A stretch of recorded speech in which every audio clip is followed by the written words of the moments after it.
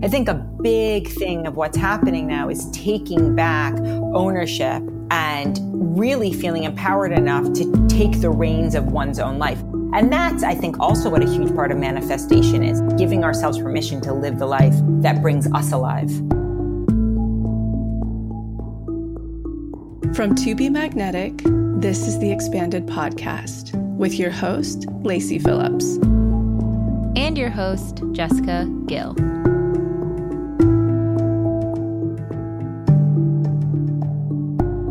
As the leading destination for neural manifestation, we dispel the woo-woo in order to help you create real, tangible results based on neuroplasticity, psychology, epigenetics, and energetics. Our goal is to normalize the practice of manifestation and empower you to get into the driver's seat of your life in order to manifest the experiences, relationships, and things that most align with your authenticity. Part of our manifestation process entails expanding past your limiting subconscious beliefs. Therefore, by tuning into this podcast with interviews from experts, thought leaders, spiritual teachers, scientists, and those with neural manifestation success stories, you're starting the process of expanding your subconscious in order to see to believe that anything you desire is possible. And by pressing play, the process begins.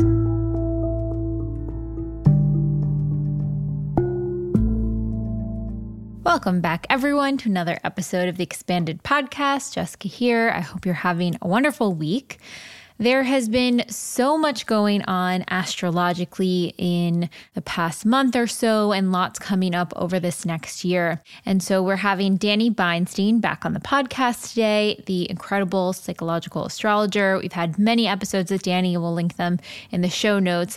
But I feel like this episode is going to be a really good energetic update of what is coming up for the collective, for the individual right now, and can really help ground you and ponder some of the questions and recognize some of the patterns that may be presenting in your life through your manifestation process.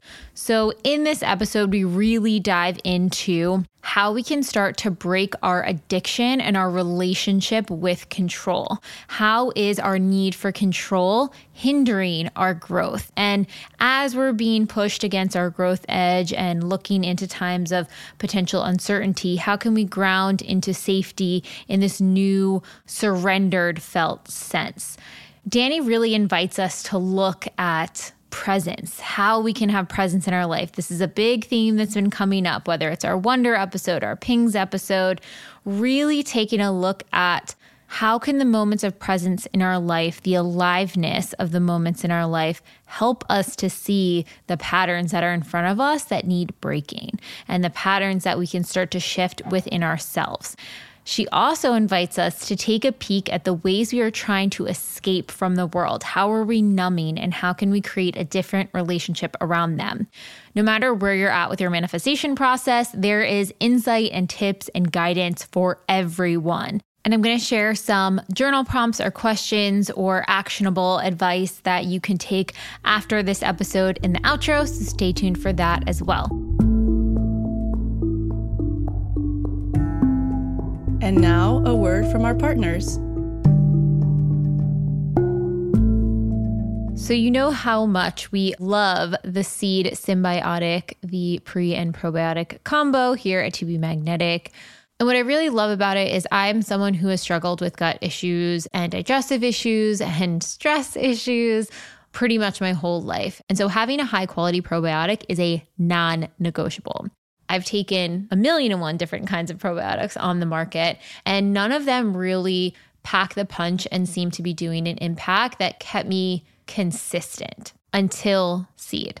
Because Seed created their VitaCap, which is a capsule that their pre and probiotic live in, it was scientifically engineered to survive stomach acid, bile, salts, enzyme, to get 100% of everything that's in the capsule to the right part of your digestive system and populate with good bacteria.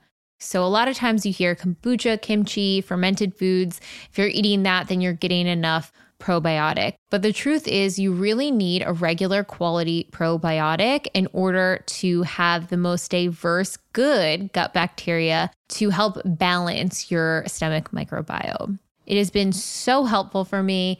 I will not go anywhere without it. It is the first thing I do when I get up in the morning with my cup of lemon water. And I highly recommend it to anyone who is looking to support their GI function, skin health, heart health, gut, immune, gut barrier integrity, or anyone that just really has digestive issues. There's so many things that need to be in homeostasis in order for that to be supportive. And this is the foundation of what is going to set you up for good gut health overall. And so exciting, we've been partnering with Seed for so long that they've increased the discount for you guys. Use the code TBM20 to receive 20% off your first month of Seed's Daily Symbiotic. It's been a game changer in my gut health, and I know it will be for yours as well. You can check the link in the show note or go to seed.com/TBM. Did you know that the blue light coming from your phone, computer, TV screen, even your microwave, clock light, or the street lamps outside your home could be impacting your sleep? When we are exposed to blue light, especially in the evening, it signals to our brain to stop producing melatonin. And melatonin is a hormone we need to signal rest and time to relax and get into a deep sleep state. So one of my absolute favorite products for helping protect you from blue light in the evening, especially if you need to be around screens, is the Bond Charge blue light blocking glasses. A permanent part of my evening routine now is for my partner and I to remind each other to slip on our blue light blocking glasses so we can be protected from blue light. And it has made such an impact. On the rare days that we forget to wear the glasses, I feel so wired after watching screens and have a terrible time being able to fall asleep and wind up waking up multiple times during the night.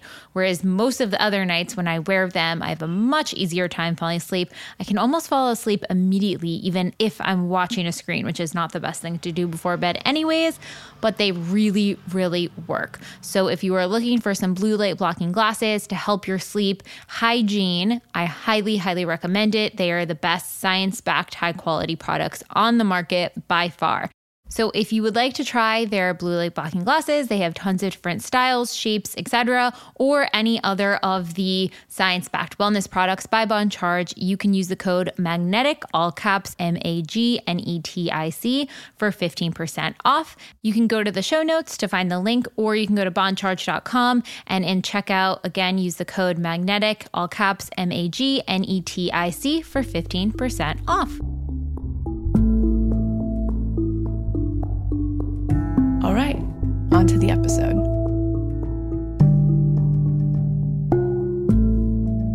Today we have on a fan favorite, Danny Beinstein. Welcome. How are you doing? I'm so happy to be here. I feel like every time I've been on, I've been in a different state, literal physical state in America. So now I have bought land and I am in Nashville. I don't know how long this will be, but I just think it's funny. It occurred to me like I've been in a different state pretty much every time we've spoken. Well, okay. So talk about that a little bit and even the like astrocartography of it all too. You know, maybe a little brief intro of what astrocartography is just so everyone knows, but like, do you utilize that when you're planning where you're going to land and where you're going to end up? It's such a great question. So astrocartography is where our personal lines fall across the global map. So often if we feel a connection to a place or we feel drawn to a place, we'll look it up and realize, oh, I have a significant line running through there. And what's even more is that I've started to piece together in the past couple years that being drawn to a place during a significant transit that has that line. So for example, if we are going through our Saturn return and we then feel called to our Saturn line, or a Pluto transit and we're drawn to our Pluto line, or a Uranus transit drawn to our Uranus line. And I only started to piece that together retroactively about a year and a half ago, because I realized I was drawn to LA during a series of Pluto transits that lasted nearly 15 years. And once those Pluto transits were complete, I felt complete with Los Angeles. And then I felt called to New Zealand and realized, oh, I was going through a major Uranus transit. It's my Uranus line. And now I'm going through a major Neptune transit and I'm on my Neptune line running right through Nashville. And that became a little bit clearer as I was choosing this. I really started to utilize astrocartography more in the past couple of years because of that awareness. And it's really quite funny how accurate it is. And, the idea with astrocartography is a lot of people are like, I can't be near my Pluto line. I can't be near my Saturn line. But sometimes, obviously if we're going through a major transit, we can't escape it anyway. They can be really useful. Like Pluto is really useful for transformation, for getting in touch with one's own power. I discovered my path on my Pluto line. Saturn can be really great for building structure and order in our lives. So there's this idea of like Venus and Jupiter, only go to Venus and Jupiter, maybe the sun, but all the planets are useful. It's all useful. And so it's funny you ask long term. So my family, even though I was raised in New York City, my family has pretty much all migrated to Colorado. It's probably my happy place. Last time I spoke to you guys, I was there. I'd come back from New Zealand. And I was there for a few months before coming here. And my Venus line runs right through. Wow. Yeah. So I think that's probably where, if I stay in the States, that's where I'll end up. But I feel very drawn to this area right now. And we'll see what happens once the Neptune transit lifts. And for anyone at home, what website do you use? I usually use, what is it? Astro. The easiest way, you can do it for free on astro.com. I have special professional software, but you can find it on astro.com. And they have a thing called Astro Click Travel, which is that. And you just click on different areas and it'll show you where the lines are significant. But the other thing I utilize when I'm working with clients is a relocation chart. So it really shows you the depths of what that region or that city or that town would bring forward for you, because the astrocartography is the major lines on the angles, but you can start to see how the energy would shift, and you can get more detailed if you pull up a relocation chart. Interesting. Okay. I need to book a session about this because Daniel and I have been thinking about a new, what's the next chapter? And we're not quite sold that it's LA. We're like, I don't know if this is going to be the spot forever. It feels like the spot right now. And I think I have my moon line is nearby, my Pluto line's nearby. So I've been digging in the trenches, going through all the internal work here, which is fantastic. But it's like, okay, could there be a spot where it feels a little bit less like every day you're going through a new chapter? So I'll definitely have to look into that. And then the other thing I was interested in too is we're planning our wedding, and we're like, what is the space that's going to feel harmonious for both of us? Like that peaceful, easy feeling. So I'm like, okay, he has this line here, and I'm like trying to do the math to see where they might pair up. But then sometimes it's like Antarctica, and obviously you're not getting married in Antarctica. You've got to also say like, where do we both just feel so heart-centered and alive? And that's my approach to astrology across the board, right? I'm not so much of a stickler that I think that it should ever override the intuition or the ping or the inner guidance, but it is wild how aligned it is. It's like, we know I feel this way in this place. And it could be someplace like Paris, and everybody's like, how could you not love Paris? And the individual who has, challenging energy through there is like, I don't know, I felt off. So there are places in the world that people hold as kind of sacred, not just sacred like Sedona has a vortex, but sacred in, oh my God, these places are incredible, but it's really how we interact with that energy. I love that, because then that brings the sort of autonomy and the beauty of each location, not that it's this global epicenter of spirituality or connectedness. It's like we each have our own part in the world where that hits for us differently. Exactly. Our Neptune line, for example. Neptune governs spirituality and mysticism. So you could be somewhere that other people would say, oh, there's nothing spiritual about that, but also spirituality is an a la carte. It's either everywhere or it's nowhere, right? But people saying, oh, or an individual saying, I feel really connected to spirit here. I have no idea why. This is not a place that one would think one would feel connected. That's a thing that I think I absolutely love about astrology is when you get into the depths of it, it's so individualized that the kind of tropes or the sayings that are supposed to appeal to everybody, they don't. In reality, they don't, right? We each have our own individual. And also we need to hear different things at different times. Sometimes we need to hear bloom where you're planted. Sometimes we need to hear you need to get up and have a new experience and you need to move somewhere new. But sometimes that's not appropriate. And I love that about astrology, that it really opens us up to our cycles, our personal cycles.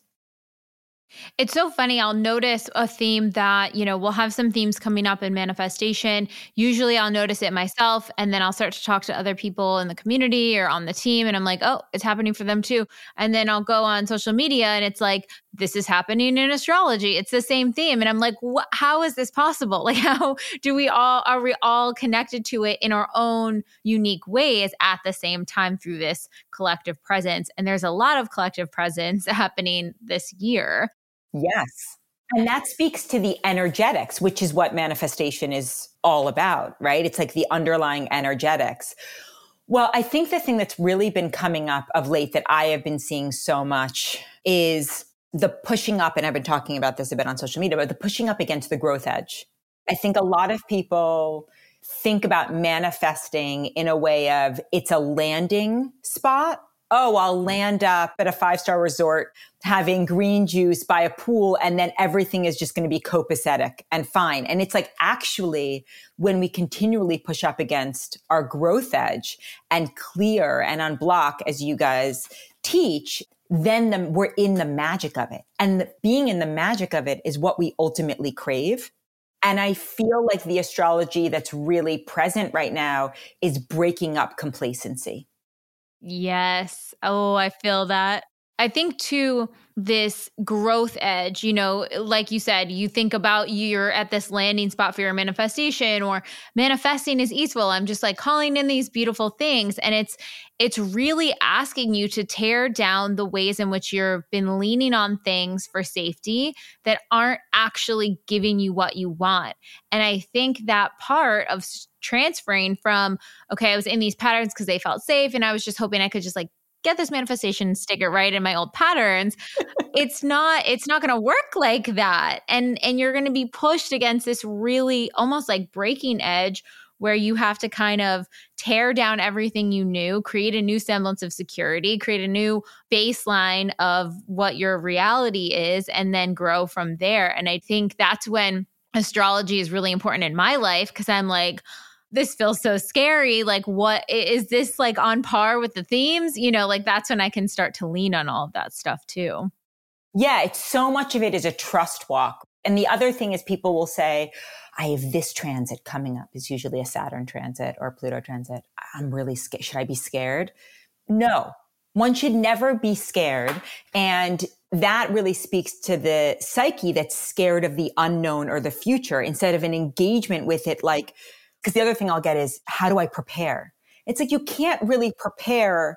It's not a landscape or terrain where it's like, okay, you're going to need water and you're going to need nuts and you're going to need a backpack and a tent. It's more like trusting in yourself to greet each moment when it arrives. Because if we are so addicted to security and certainty and we're planning in the future and we're like, okay, so I have a Saturn transit coming up. That means I will do X, Y, and Z. We're missing the lesson that the universe or spirit or God is trying to present to us. So it's really about breaking down the addiction to control. And when we break that down and we take the trust walk and we take the leap, then that's when the net appears. But it's like so many people look to astrology for comfort and security, when really the greatest gift of it is affirmation.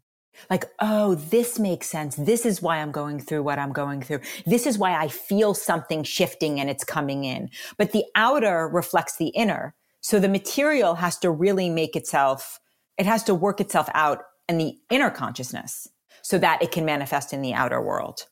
It's like you can't plan for a test in manifestation. You can't be like, okay, when I get I'm seeking a partner. When I get the test of this is how I'll respond. You have to be present. It's the aliveness and the presence. And that's, I think, what we really crave anyway. The manifestation is the gravy. how do you stay, like, if you know you have all these transits coming up, or there's these big astrology moments, or, I love when there's XYZ, like this is the portal, capitalize on the portal and blah, blah, blah, blah, blah. How do you, instead of saying, okay, let me get ready, do you say, let me be present to what's showing up so you can witness it? That's exactly it. My antenna's up. So I'll give you an example. I had a big Uranus transit. So Uranus was squaring my Venus and opposing my Mars.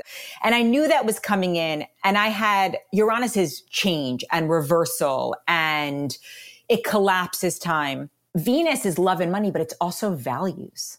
So you're going to invest your resources in what you value. And for me, the thing that I kept coming up, which is not what I expected, was you're craving nature, you're craving animals. But inside of me, I was like, no, I'm a city person. I mean, I have been in this inner battle for like a decade, right? But in New Zealand, when I was in New Zealand, I was having this transit, it was like I was up against my growth edge. And I had to be open to what was showing up for me. And there were challenges in my relationship that I had to be present to, but it didn't present itself in the way that I had anticipated. And it rarely does. So I just try and stay as present and open and say, show me what the lesson is here. Show me what the learning is here. And when I live like that, then I can mine it for all its richness and I can break through a pattern. But I can't know if I knew the pattern, if I completely knew it, then I could start to work through it. But the whole idea is that it's hidden from me and then revealed through presence and through paying attention. If you're in a relationship pattern, you may have like kind of a vague idea, but it's really, you wouldn't be in the situation unless you had cleared the pattern. And you start to clear the pattern once you identify it, but it has to rise up from your unconscious to your subconscious to your consciousness. 100%. And I think in the lens of manifestation, everyone's like, okay, here are my blocks in order to connect with this manifestation. And I think like, yes, that is a great way to structure your manifestation practice, is going through that. But life will send you the blocks that you're ready to move through as well. Bingo. And I think that's it. It's like, if you're being triggered by something, I'll use I language. If I'm being triggered by something, that's the thing I'm meant to work on right then and there. That's it. Yes. It's not an idea over there. It's like, that's coming up. So I work on that right here and right now. And then I move through that. Okay, maybe there's a plateau and things feel good. Or maybe I feel like I'm hitting trigger after trigger and I'm in a real earth school moment of like, I've got to move through this, got to move through this. And it'll be different at different times, but you can't plan that out. It's the illusion of control. Yes. And I love how you said that looking to astrology is the affirmation, because I think when people are like, okay, I'm looking to astrology as my roadmap of how to find that control, it's like, no, it's not your roadmap. It's almost more impactful to go back and review, what did you just go through and did it align, and witness, oh, wow, I did show up for myself in that way. I did face those big obstacles. I was being tested in that way. And that so mirrored like the lesson I needed for this chapter. Versus, how is astrology going to tell me how to get through this really, really difficult test? And it's not going to tell you. What's going to tell you is your own resilience, your own willingness to dance with the unknown and uncertainty, and to open up to what's in alignment for your soul versus, I am controlled. This is what I'm doing. Show me how to plan it, because that's not how life works. It's like having a baby. Maybe that baby's going to be a great sleeper. Maybe that baby's going to be up every 2 hours. Like, you don't know what the experience is going to be until the baby comes. We plan, but make a plan and God laughs. Like, there's a reason for that saying. So I think when I think of manifestation, I think about like, it's about letting go of the plan and letting your soul dance with your reality so that you can upgrade your perceptual filter and lens so that what you call in matches your energetics. It is anyway.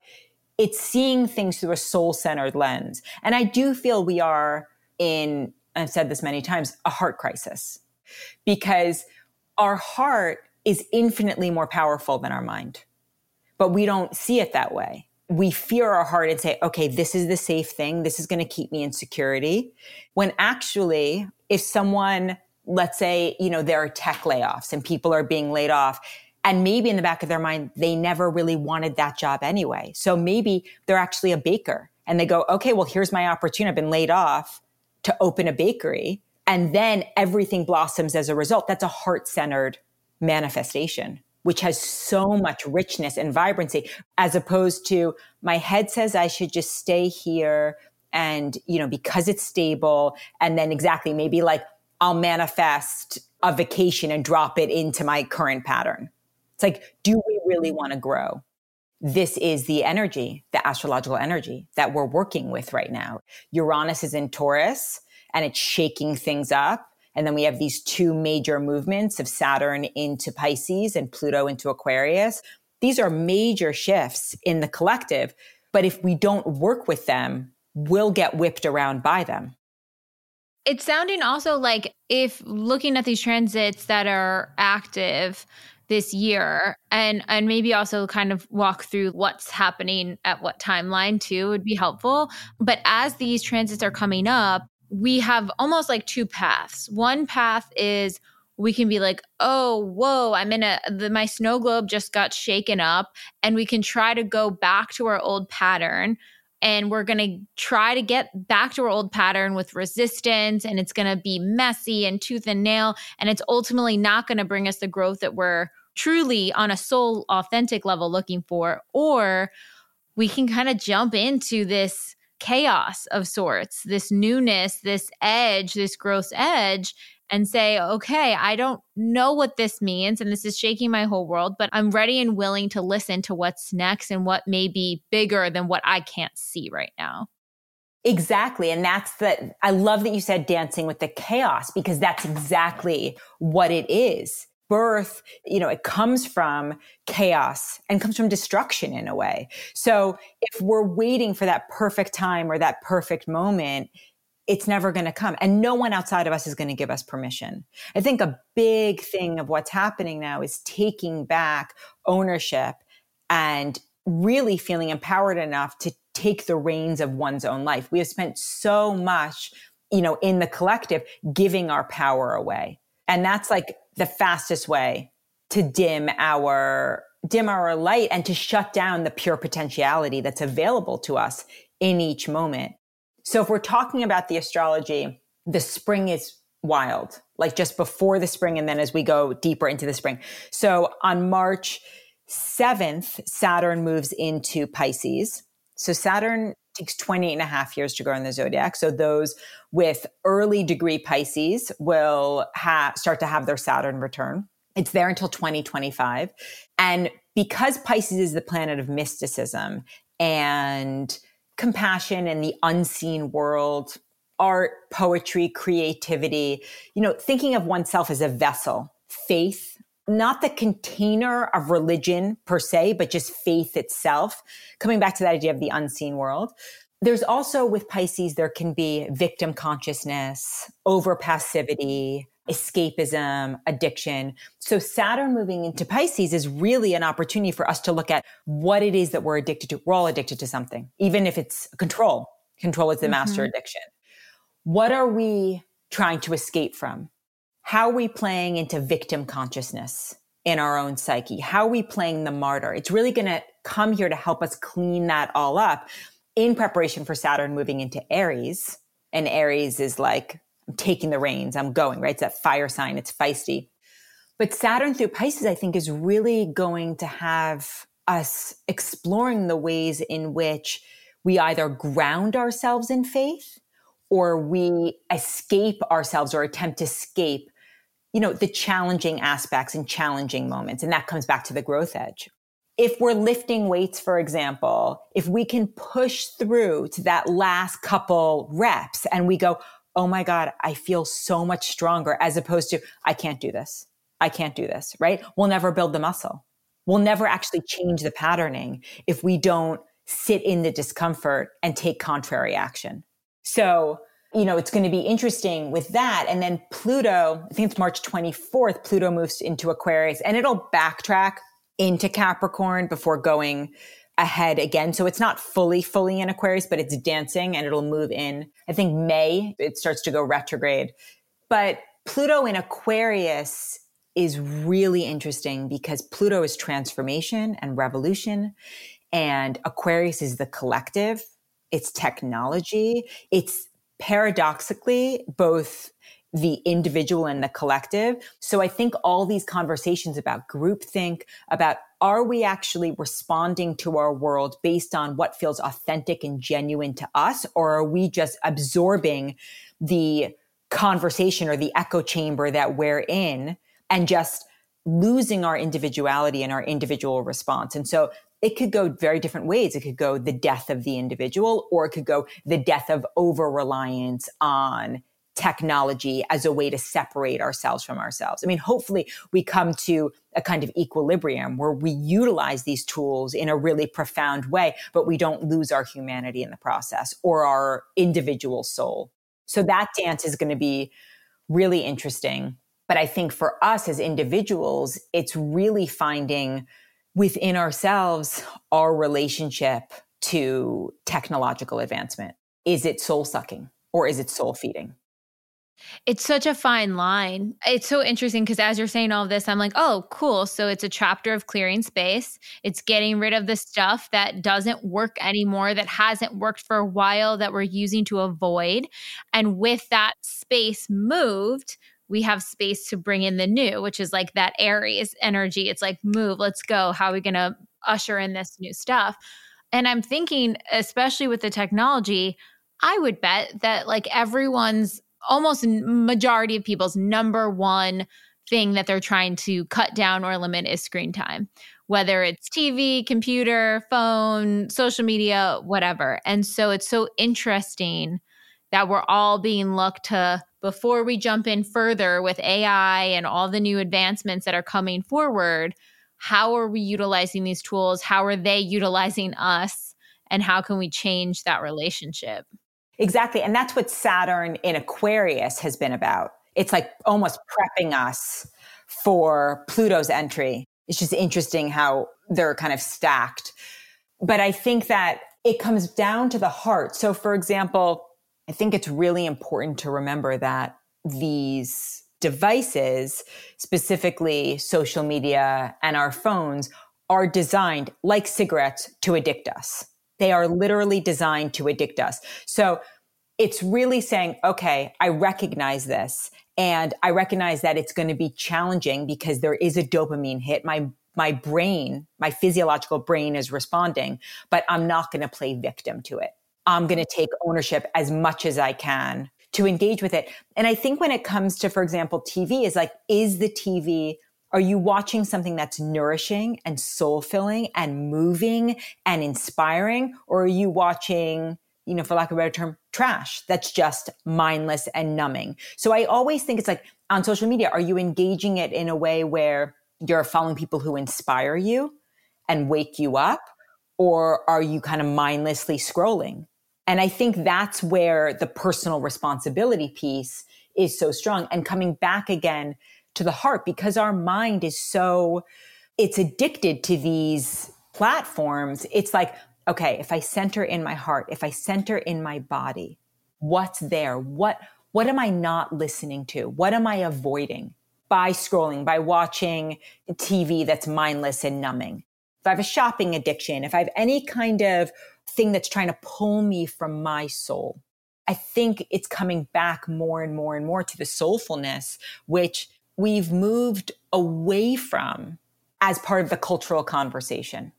How many things, movies, et cetera, come out where people are like, I was so touched and moved by that?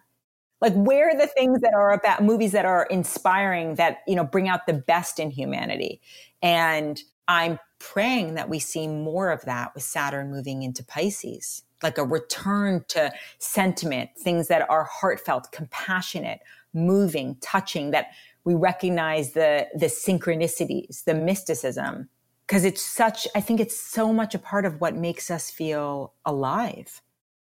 I mean, I could go on a whole tangent on the movie aspect there, but I think it is really interesting. And also thinking of movies, how that whole industry has shifted and what's gotten funding and what you even go to theaters to see and how that experience has changed. And kind of like you were saying with the Pisces is all about the art. It'll be interesting to see what the artists, what the directors, what the writers, what the creators, and even creators on social media, like how that is shifting.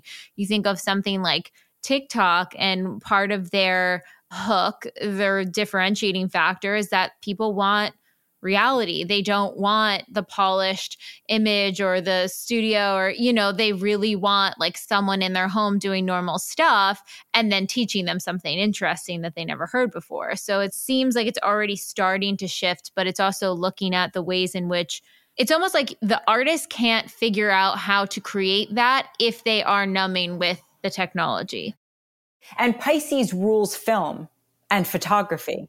So it is going to be really interesting. And that's one of the things, that I personally love to clock and have. It was my college thesis, is like looking at storytelling as emblematic of whatever the zeitgeist is, whatever the core energy is. And so, because I'm at my core an eternal optimist, I'm hoping that we do get back to storytelling that's deeply moving, and really touches us. And also come back to this idea of dreaming, that because Pisces is also the dreamer, and there's a way to dream that feels like it's possible versus escapism. It's a nuanced thing, but like giving yourself permission to dream, I think is so important, to like open up your heart, like more romanticism, and not in a way that's like Pollyanna or avoidance of reality, but in a way that brings us alive. That's my hope with these shifts, and that we tap into, like you said, within ourselves.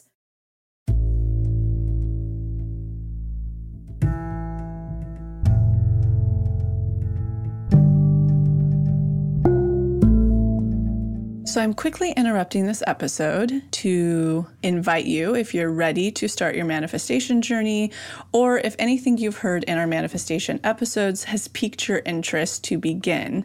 We have a la carte workshops in everything from the basics bundle, which is what we recommend to everyone who starts. It's the formula that actually teaches you how to manifest, unblocked inner child, and unblocked shadow. We also have a la carte workshops on love and money. But the real gem is the Pathway membership, because it encompasses every single workshop we have. It's a year-long membership with full access to the few a la carte offerings we have, and exclusive workshops not available anywhere else, such as the daily practice, which is what everybody in the Pathway uses, hopefully at least 3 times a week to daily, in order to truly create the new neural pathways that one needs in order to manifest, and houses the library of our deep imaginings, which is our unique hypnosis process that allows you to get into your subconscious and overwrite those old neural pathways, creating the new ones. You can use our special code EXPANDED, all caps, EXPANDED, to receive $20 off your first a la carte workshop purchase, or $20 off your first month of the Pathway. Again, that's all caps, EXPANDED, EXPANDED. Okay, now back to the episode.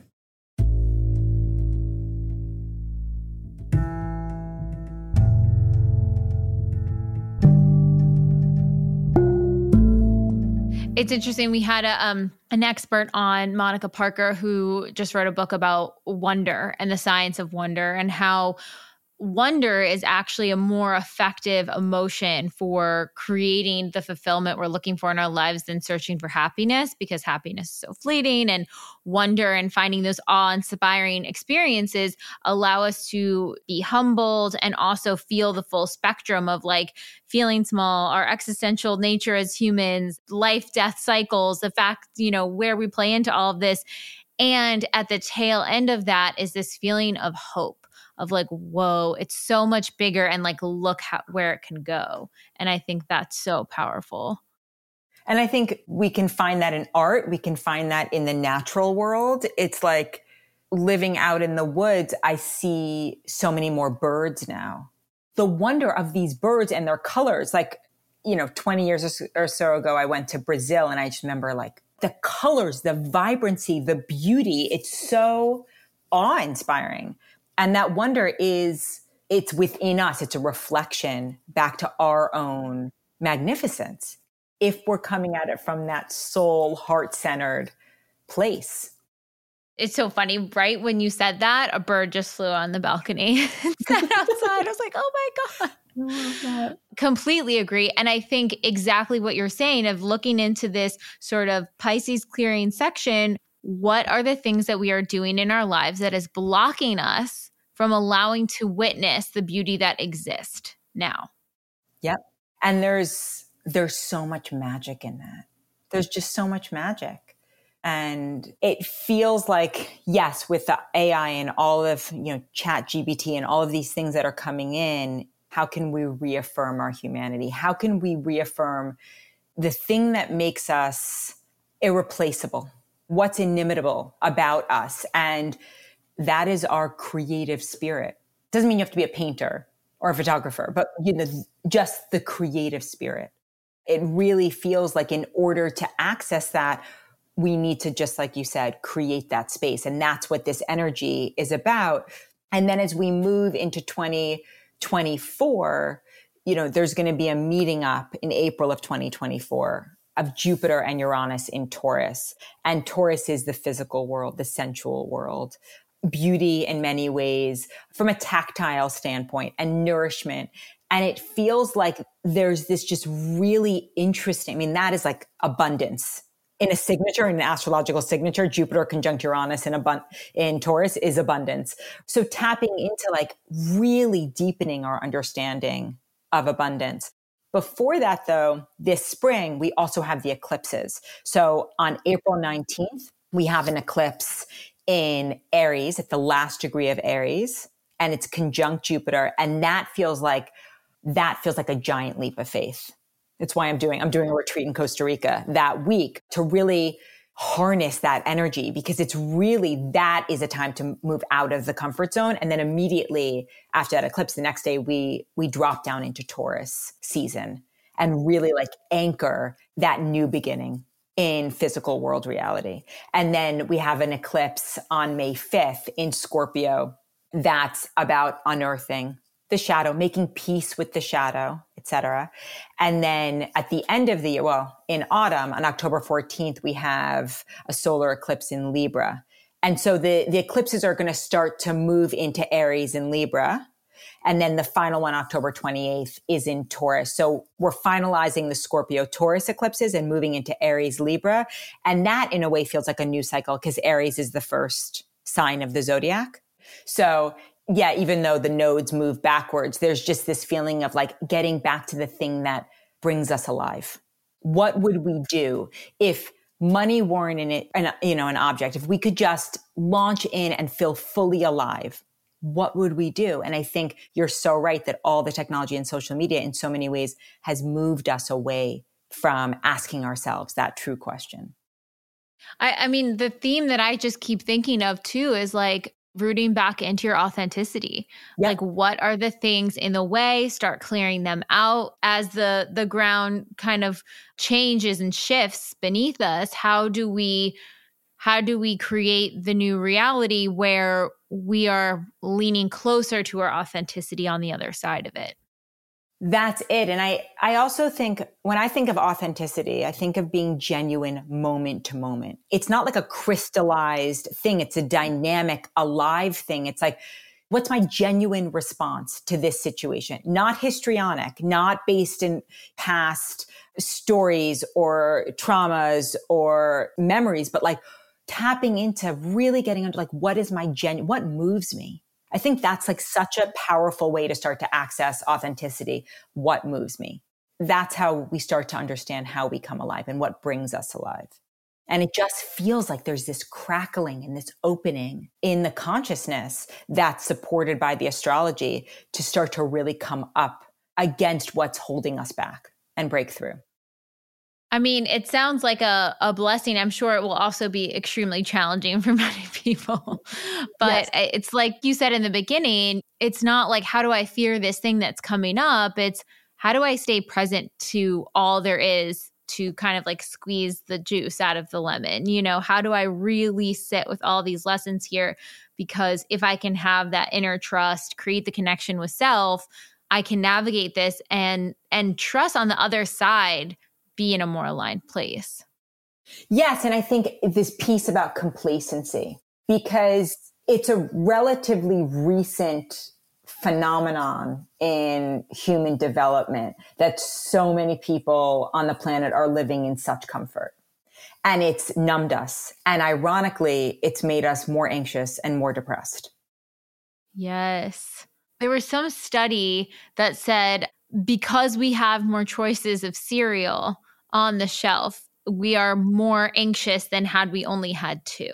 We think of all of these things as luxury and I can get whatever I want, whenever I want, or something like that. But what is the impact of that? You know, what is the impact of living in the time of Amazon where you can order whatever the heck you want online and have it come, or viewing any type of content you could ever imagine? I mean, besides the already addiction factors of our phones and the technology there, the fact that if you're a curious person, you can find something you're curious about that you want to look up on the internet at any time of the day. And there's a blessing to that, but there's also a curse to it. Like when you're talking about that, I'm thinking of, you know, in the past, if people had spaciousness, that's why they wrote stories and put them on in the town square. And I also think one of the huge predictors, and of course, this does not apply to every human being, but is community. We try and seek it in all of these ways, but there is something to like walking into a coffee shop, having the barista know your face, know your name. Those interactions actually fulfill us in deep ways, and synchronicity can really occur in that way. We don't, and listen, I'm a world traveler. I love travel, but we don't need to go to the other side of the world to experience synchronicity. It's really how alive our everyday environment becomes to us. It's like taking the same steps that we do every day, but with Technicolor glasses on. Everything becomes more and more alive.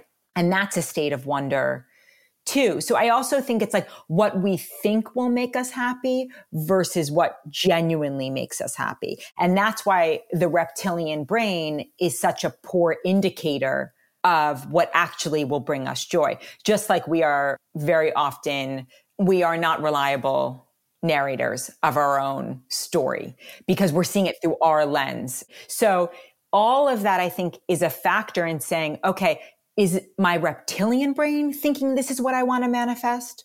Or is it like what my heart really wants to manifest? Is it what brings me that sense of fulfillment and joy? And if it's a sense of fulfillment and joy, it's usually involved in some type of engagement with the world in some way. Even if you're painting as a recluse, but the painting brings you alive, it's an engagement with the canvas. It's not complete leisure, it's engagement.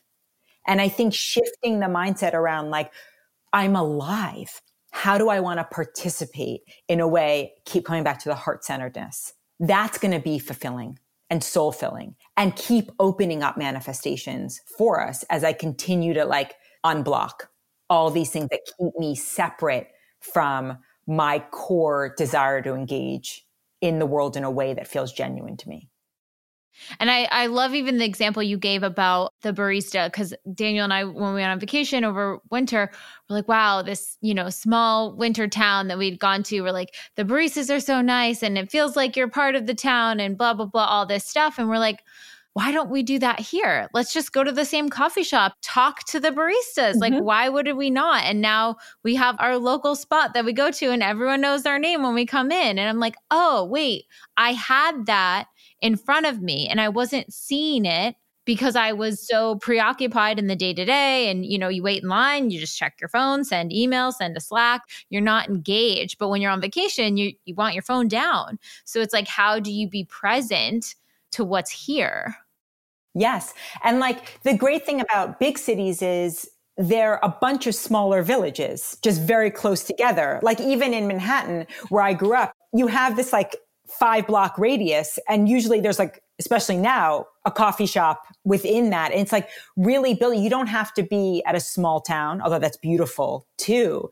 But it's like exactly wherever you are engaging at that level. And then things open up more and more, engaging with what's right in front of you. It's very exciting because I think it's long gone, but the era of someone else take care of me, I don't want to have to make decisions. We've hit the wall on that. We've got to come back to ourselves and give ourselves permission. And that's, I think, also what a huge part of manifestation is. It's like giving ourselves permission to live the life that brings us alive, not what society tells us, not who we're supposed to be. I can imagine with this chapter coming, there's going to be a lot of letting go to these pieces of security and things that we've held on, these stories we've told ourselves, these narratives. How do you navigate letting go? Is different astrology signs navigate letting go differently? How would you see it through that lens? Yes.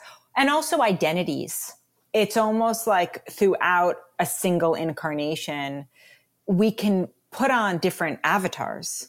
We take on different identities, and we're still our core immutable soul, but there is something about kind of shifting our identities. So I'm a Virgo, and Virgos are, the one thing that's probably the most Virgo about me is I really don't hold on to stuff. Like it's almost, my mom used to make fun of me when she would come visit me. She's like, you don't even have enough clothes to layer on an outfit. Like, I was such a minimalist until I moved to Topanga, and then I bought this house in Nashville where I've had to accumulate things. And sometimes I get anxious because I don't love a minimalist style. I like a semi-maximal, like I'm doing wallpaper and I'm going to, this room will be wallpapered and really bring it alive. But I like to feel like I can move a lot. And that's a very mutable sign thing. So the mutable signs are Gemini, Virgo, Sag, and Pisces. I would say the signs that have the hardest time letting go are the fixed signs. Taurus, Leo, Scorpio, Aquarius. And then you have the cardinal signs, which like to initiate things, so start things, but not necessarily complete. And that's Aries, Cancer, Libra, and Capricorn. And of course, you have to look at the whole chart, but I get a real high letting go of things, almost in a way that's slightly problematic. It's pretty easy for me to move. I need to learn, and I'm learning to ground even more. That's why different lessons show up for different people at different times. But I think, one thing I can say is you can really engage with it where it is like a high. You ever get that feeling of like, okay, I know I got to clean out the junk drawer. And you keep putting off, and then you do it. And then you're like, I'm going to clean out this drawer and I'm going to clean my closet. And then it just like, you feel so much lightness. Mm-hmm. Thinking about that on a psychic level, engaging with the void or the space or the magic dark in a way that feels so rich and exciting because you're in that point of pure potentiality. And so I think it's really engaging with uncertainty and the unknown in a way that feels positive and possible. And I think that's one of the most challenging things for a lot of folks to work through is the unknown better than the known. Even if I don't like the known, I know it. But again, comfort and complacency. Yeah, it's kind of like this interesting dance too, because you know the known, and maybe it's not everything you want, but especially if you're an optimist, you can be like, well, this is good. And that part's really good. And I'm so grateful for this.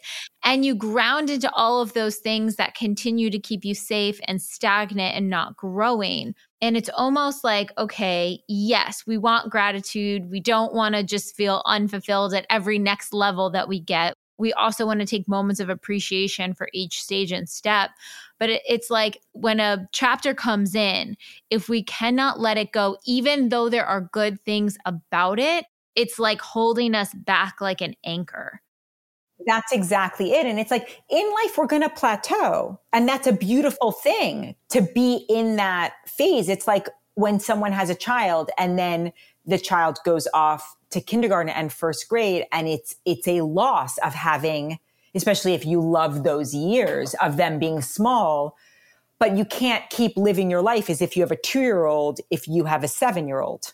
Time is ever shifting and moving. And so there are times when having a plateau is really beneficial. And then we start to get the whispers. And if we don't listen, the whispers become a shout. It is time to change things up. if we don't do it, it'll be done for us. The rock bottom. Exactly. I think even looking at all of that stuff too, it's remembering your authenticity, your magnetism, your manifestations, like what is meant for you will not miss you. You just have to be continuing on.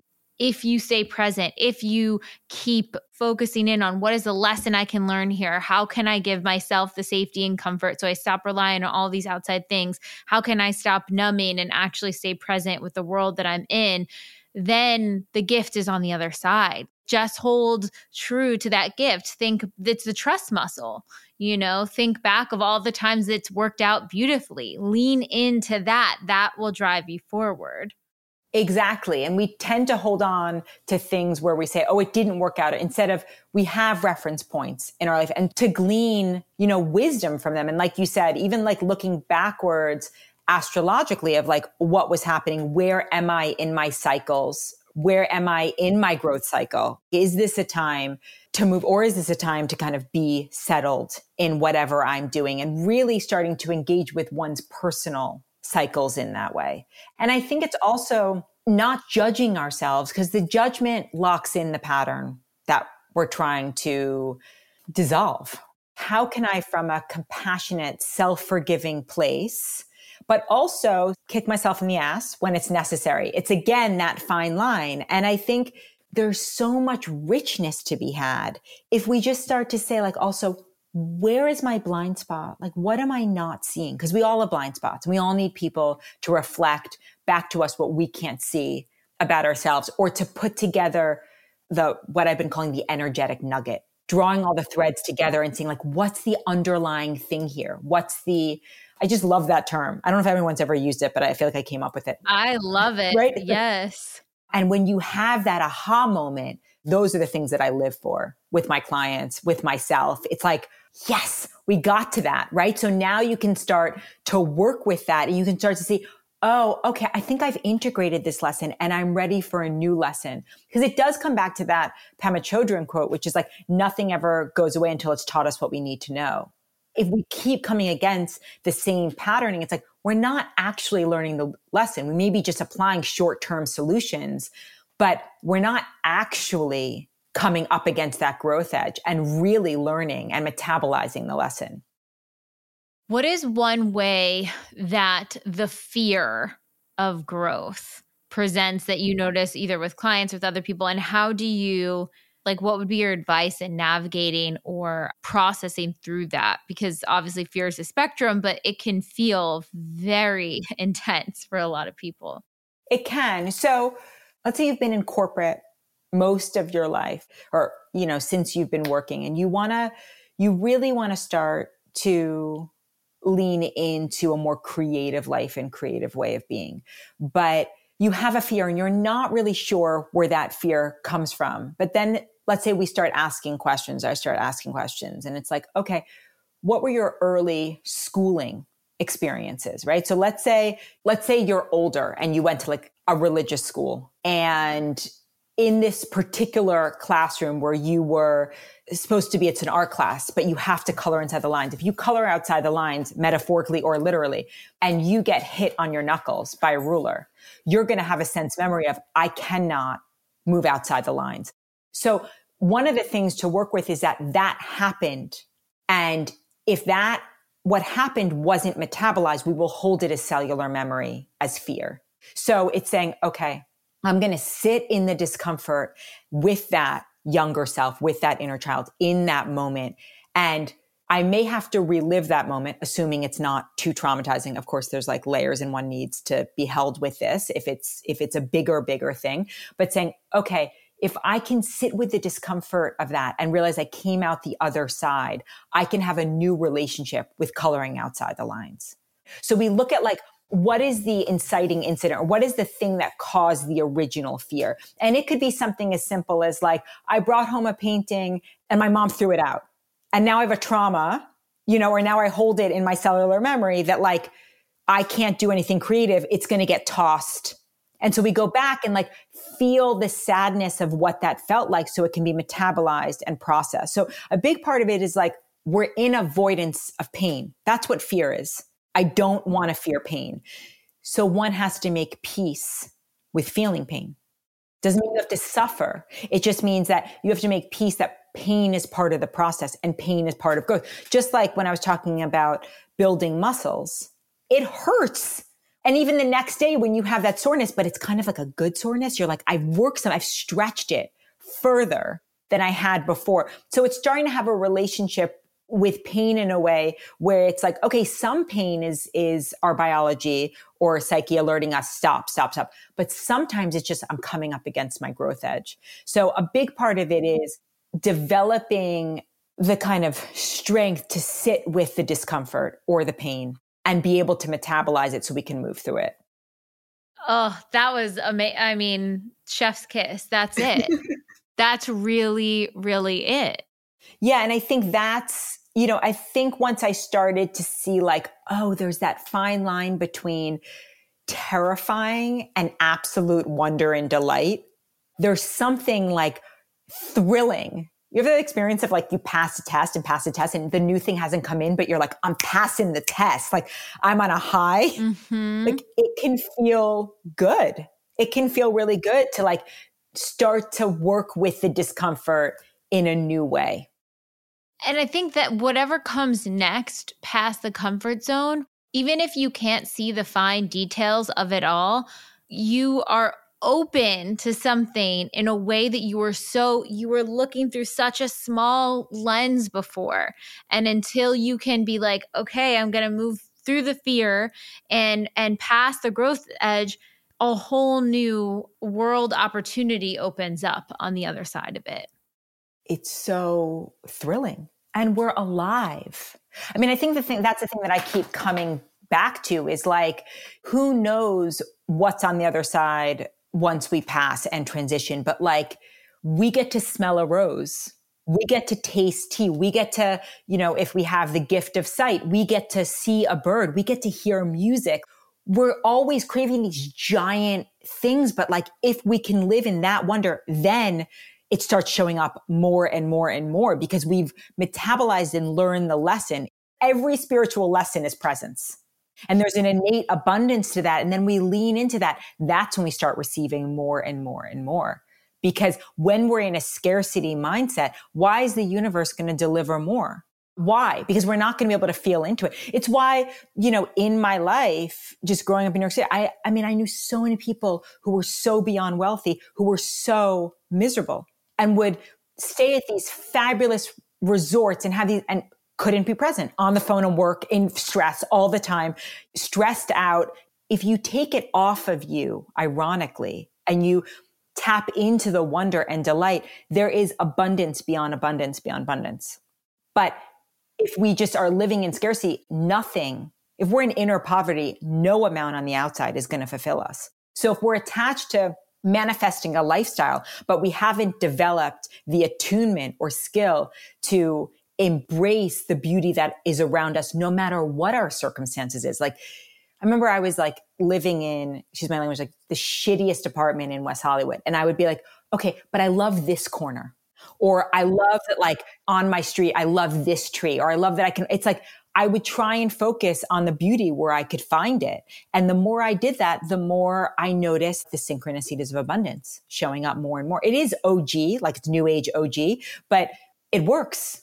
And when we're in that, then we're like, oh, I trust. I see the abundance all around me. So I trust to take that leap. But if we're in a scarcity and nothing's ever enough, then it's like, well, I have to hold on to what I have. I have to hold on so tightly. If someone is trying to meet a partner and they are obsessively, waiting for a text for someone to come in, but literally right next to them at the grocery checkout line is a potential suitor, you're going to miss that. Because look at where you're focusing. It's that desperation dog paddle energy. Yes. It's being so consumed with the next, what's out there. Yeah, you could say it's like old school stuff, but it's also truly a reflection of self-worth. If your worth is always in the next thing that's coming, well, you're not going to have the self-worth to connect with the next thing because you're putting it out there instead of recognizing that you already have it here. Exactly. That's it. And a big part of that is the heart. But our reptilian brain is so activated by like, I want that, I want that, I want that, I want that. It's like when I've caught myself doing that, let's say like I'm on social media and I'm like, I want that sweater, I want that sweater. And I'm like, you have sweaters that are just like that. Do you actually need that right now? That's literally my brain, my reptilian brain saying, I need that, I need that. And I check myself and say, is that true? And I do that, you know, with traveling because that is my Achilles heel. I'll be one place and I'll be like, okay, but this place next. And I'm like, what am I doing? If I'm not able to be present here, it doesn't matter. I'll just play that game no matter where I am. I'll be a piner. If I'm in Paris, I'll say, but I want to be in India. If I'm in India, I want, you know, but I want to be, then I'm not taking it in. So I actually, in a way, this sounds harsh, I don't really deserve it. And I recognize that's like a mindset, but it's also like, what's the point? If I'm just racking up miles and I'm not living and I'm not present. And so I had to pause on the traveling and go, okay, I need to come back to myself and really stabilize my nervous system. Because if I'm in an acquisitive energy around all this travel, I'm not actually present to it. If I can't be present here at home, then I'm not going to be able to really be present there. And so that's what this past couple of years has been for me, is to say, okay, I'm going to challenge myself to watch, you know, because in Nashville that you have a real change of seasons, like watch these change of seasons and really see the beauty in it and be present to the aliveness in that. And that was out of my comfort zone. But the growth edge of it is incredible. And the things that are coming up inside of me are incredible.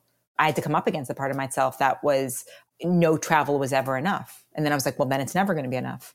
Whereas like, I didn't leave the country for 11 years. And I remember that first trip abroad, it was like a 5-year-old at the circus, or if they're not scared of clowns, like, you know, just like the most exciting thing ever. And then we were traveling on top and I started to realize that started to wear off. And I was like, not okay. I want that sense of wonder at every trip because it's a miracle that I'm alive now when I can hop on a plane and go somewhere. And I never want to take that for granted. So I had to say, no, almost like to my child self, no, you don't get any more candy. You have to really savor the candy that you have. Then you can go again. There's definitely like there for sure is maybe like some kind of inner child blocks, but I also think there's definitely this semblance of understanding what you're actually like. Let's say you're manifesting a travel, you're manifesting a trip. What is the feeling beneath it? Like that's how we always push people to be like, it's not about the material thing. What do you think that material thing will make you feel? And get really, really clear about what that feeling is, because you could manifest all the trips in the world, but if you were manifesting those trips in order to feel present, awe, wonder, like a child, then you're not actually manifesting. Even though you get the trip, you're not manifesting what you really intended to want. So it's like, what are the blocks there from preventing you from having those experiences? Exactly. And that was like the lesson that I needed to give myself. And also my nervous system was fried because I moved every 2 weeks in New Zealand for 7 months. So I was like, I'm just fried. I need to ground. But that was it. It wasn't like I was being punitive. It was more like you're fried. You're not able to really tune in. So if you're not able to tune in, what's the point? Come back to that so that when you engage again, it's full presence. Yeah, this is the theme of the whole year. This is so exciting. Where can people find you? Talk about your courses, talk about the new offering you're launching, all of that fun stuff. So my website, DanielleBeinstein.com. I also think it's DannyBeinstein.com. I think you can go to either. And then my Instagram. So I have a bunch of fun things. So I have Astrology 101. I have a digital course, which is Intro to Astro, which is self-guided, but this is going to be a live interactive course starting in March. I'm also doing group spiritual psychology, astrology, hybrid coaching, guidance around all of these energies. One is a 3-month course that's cosmic rooting. And then one is a 6-month course, which is a hybrid of one-on-one sessions and then group container. That's called Breakthrough. And then I'm still doing my one-offs. And then people can work with me long-term. And that I really love because we get really into the meat and the juice. So yeah, those are all the ways. Amazing. And I think too, for anyone who's listening in and they're like, okay, how specifically is my astrology impacted, or how can I start to look at the pattern or find that energetic nugget, like you were saying, help you color in and see the lens from a different way. Yes, you can do her self-guided intro workshop, but I think these Zoom calls in the new one is going to be so helpful. And then obviously any of the one-on-one and deeper sessions, we'll get there too. But for the newbie joining in, I think that's going to be so powerful. I'm so excited. And I think also, I have so many clients that come to me and, an astrologer has told them I have X. Does this mean I'm like doomed to be single forever? And it's like, part of the real heart-centered reason I wanted to put this out is to really blast through all of that gobbledygook and that fear mentality and really look at it for all of the richness that's there and really teach it through the mystical, but also the psychological and pragmatic lens that I operate through, because I just think so much that's out there is so scarcity minded and fear mongering. And so I really want to kind of teach a different way of perceiving it through the spiritual psychology lens, which I think is just so important. My intention here is to really approach it from a real sense, a mystical sense, a grounded sense, a psychological sense, but really where people feel like it's purposeful, not that their life is completely faded and they have no agency and that it's devoid of mysticism and beauty and love and joy. It's like, it's not true. I love the lens in which you approach astrology for that exact reason, because it is not fear-based. It's not dogmatic. It's not you're in these fixed buckets or bubbles or whatever's happening. It's cool. Here's the energy that's presenting. How can you dance with it? And let's get you attuned to your deepest soul, heart-centered desire. Oh, so beautiful. Thank you so much, Dani. This has been so beautiful and powerful, and I think will really, really help people. I recommend listening to it when it airs and then many times throughout the rest of the year, because I think different things will hit you at different times. So thank you again so much. Thank you for having me. I've loved talking to you. All right. Bye, guys.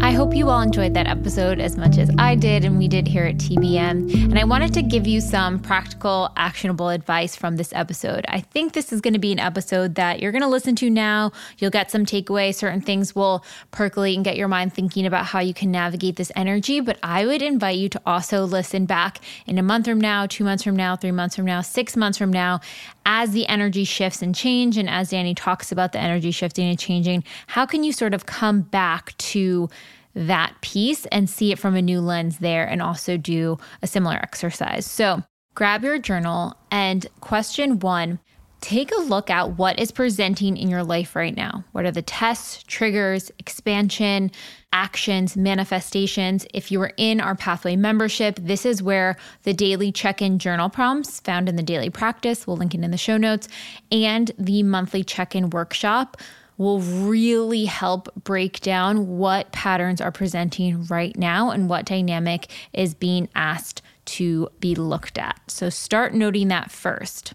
Question 2, what is the growth edge that you are being asked to expand into?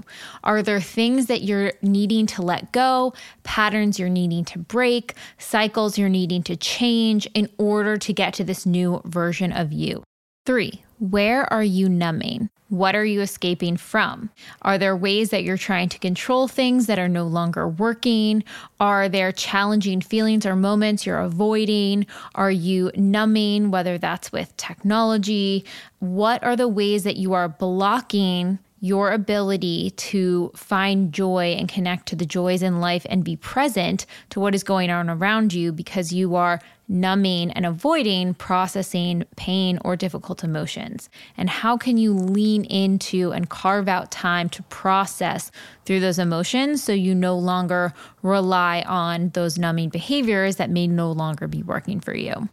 And 4, refresh and go back to your authentic code. You can go to the authentic code exercise in the How to Manifest workshop, but redo your authentic code and really understand what makes you come alive, what brings you joy, who are you authentically, and how far away from that are you in your day-to-day life. How can you come more alive in your everyday life right now, even in super small ways?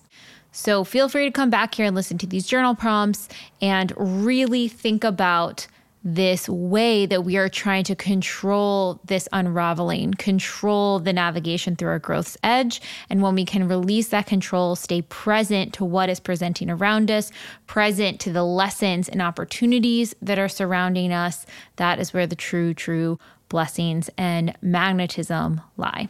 Hope you guys have a beautiful week, and we will see you next Friday on Expanded.